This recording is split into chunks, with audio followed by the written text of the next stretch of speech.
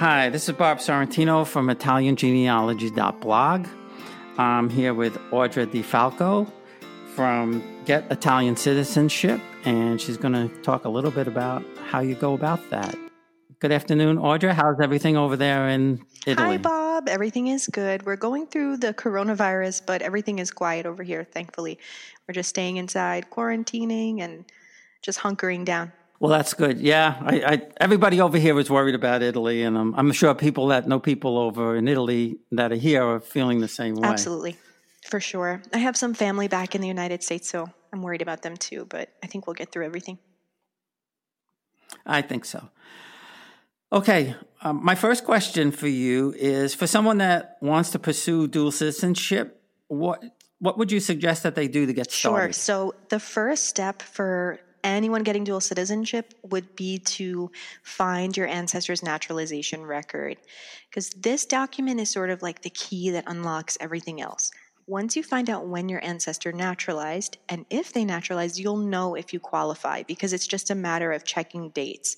So, for example, let's say your grandfather was born in Italy. He moved to the United States in 1940, and he naturalized in 1945, but your father was born in 1950. You know that you wouldn't qualify through that line because your father was born after the naturalization.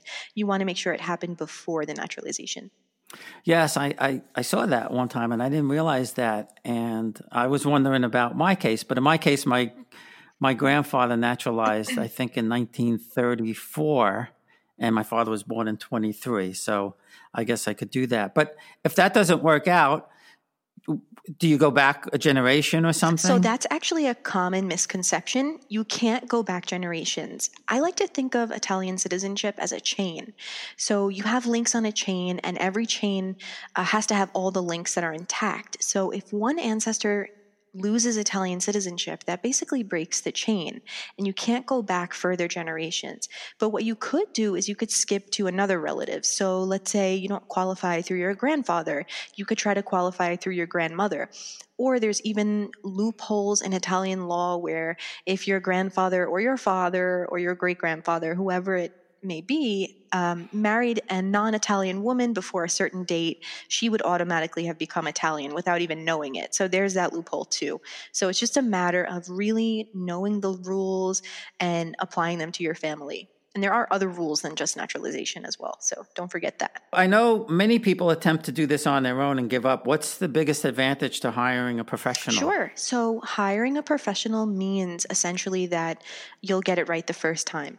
So if you hire a pro, the pro is going to know where to get the documents, how to get the documents, what format they need to be in. The pro can also speak to your ancestors' comune and get your ancestors' birth records or marriage records and put basically everything together in the format that it needs to be for the Italian government. You can definitely DIY it, and I often encourage people to DIY it, especially if they like the hunt aspect of it, because it's kind of a hunt to look for all these records, but it can be tedious. Yeah, I know my friend Antonia did that, and she did a lot of the work herself. She had started and then she stopped, and then she wanted to get serious about it again. And she had her appointment a year in advance. She went there with all the paperwork and everything, translated everything.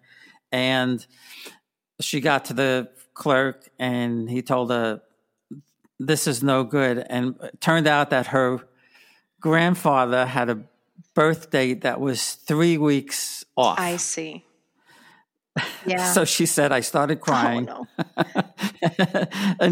and he told her, okay, just go fix this and come right back. You don't have to do anything else. No, it's good that it worked out. But honestly, that's kind of why I appreciate Italy in some sort of bizarre way, because there's always rules that can be bent and people always give people the benefit of the doubt. So, I mean, it's really about just the human connection here and just connecting with someone, and maybe they'll give you a break. But it's funny you mentioned your friend cried, because I cried at my consulate application too. But unfortunately, they didn't help me out, but I cried all the same. And then I sort of learned how to put together everything and got better as time went on, but I cried too. It sounds like it's a common thing to cry at the consulate. It probably is, for sure. I honestly would be 90% sure saying that. you can understand it because I'm sure they want to make sure that everybody has that chain, and Absolutely. they don't want to just let give citizenship to Absolutely. And anybody. I think it's also because the barriers to entry are so low. Pretty much, I would say that the majority of Italian Americans qualify for citizenship because the rules are so generous that, it's really not a problem if they just want to make sure and they want you to have your documents in order. I get that. And we also have to remember that it's so much easier for us to be an Italian citizen than an Italian to become an American citizen. So we kind of have to be thankful for that and just roll with the punches. If they ask you for something, just get it, smile, and hand it in. Right. Well, that makes Yeah. sense. What are the typical hurdles that somebody might face in applying for dual citizenship? I know we spoke about a couple, but I wonder if there's anything else. Like you mentioned, it's probably the discrepancies being the number one hurdle. And that's because by now we're basically all at least 2 generations removed from our Italian ancestor. A lot of people are 1 generation removed, but the majority have been here for generations already. So these documents are old and the information on them is self-reported, which you, being a genealogy enthusiast, are well aware of. So the discrepancies are number one. Number two, it's the wait times. Like I said, Italian dual citizenship is super popular because it's relatively easy to obtain. So the wait times are a hurdle for a lot of people. It can take up to 24 months for your citizenship to be processed. The third thing is sort of like opaque information, and it's kind of hard to get the consulates to respond to any questions you have, but that's just because they're so busy. And their websites are not really written in a very clear manner, so it can be hard to figure out what you need. Well, yeah, and I guess that's the big advantage to having somebody that, even if you want to do it yourself, is to have a relationship with somebody, or maybe there's bits and pieces of it that you want to have a professional do, so you don't have to go through all of those gyrations to get it. Absolutely, or you can do just even a consultation or something like that if you don't want to spring for a full package. So what are the biggest advantages of getting Italian citizenship, whether it's tourists or you want to live there part-time or buy there? Or Okay, so for a tourist, the main advantage I would see is in 2022, Europe is going to be implementing a visa waiver program. And this is something that Europeans have to fill out coming to America. And we never had to do it in the reverse way, but now they're going to institute it in 2022. So if you are an Italian citizen, you don't have to file for the visa waiver just to visit Italy. That's really the main advantage for a tourist. Also, another for a tourist that I just thought of would be if you want to visit a country that may be difficult to get into as an American, you can visit there as an Italian.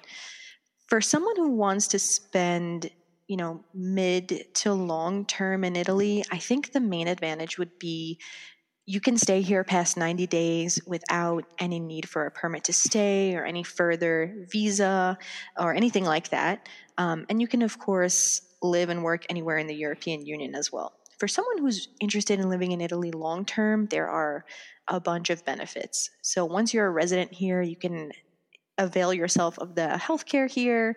You can go to school here or in any other European Union country. There's just so many benefits. You're actually more attractive to employers as well because they don't have to sponsor you. The benefits really are endless. So just go back for a second. I didn't know that. So starting in 2022, yes. Americans are going to need visas to go to any EU country? So it's not a visa per se. It's a visa waiver. And this is something that European citizens used to have to do to get into the United States. They would have to fill out, I think it was called ESTA, ESTA. Now it's going to be for Americans going to Europe as well. It's called ETIAS. Visa waiver, and it's just an added bureaucratic hurdle for getting into Europe. I know here now to travel in the United States, you're not going to be able to use your regular license anymore. You have to get the real ID. Yeah, I know. Yeah, I don't get it. Me neither. Just roll with it. Yeah, what else can you do? That's right. Is there any other services that you provide or anything else that you would suggest that people do before coming there or before starting the process? Sure. So it's definitely helpful, and this is no matter who you work with, whether it's me or some someone else who does this. Definitely get your ducks in a row. That makes it easier and that makes it go by quicker. So if a client comes to me knowing the names of their ancestors, the dates when they were born, the dates when they were married, and all of that information, it definitely helps things go a little bit quicker. That's really the main important thing. Right. And I heard from someone else I spoke to that it's also very important that you have all that information from the US side too, because they want to see all of Absolutely. that also, right? Absolutely. You want it for your Italian ancestors, for your American ancestors, for everyone in your line. Okay, well, that's very interesting. Well, thanks. This is all great information. I really appreciate you taking the time to do this. And I hope this is going to be over soon, both here and in Italy. But it looks like from what we're hearing on the news over here anyway, it looks like Italy may be getting over that hump. So let's pray. I hope so too. I heard that they're going to extend it until April 13th, I believe, but I'm crossing my fingers that we'll be able to slow down with the quarantining after that. Yeah, that would be great. Well, thanks again, Audra. I appreciate it. Oh, you're very welcome. Thank you. Thanks for listening. Follow us on Facebook in the Italian Genealogy group or at www.italiangenealogy.blog.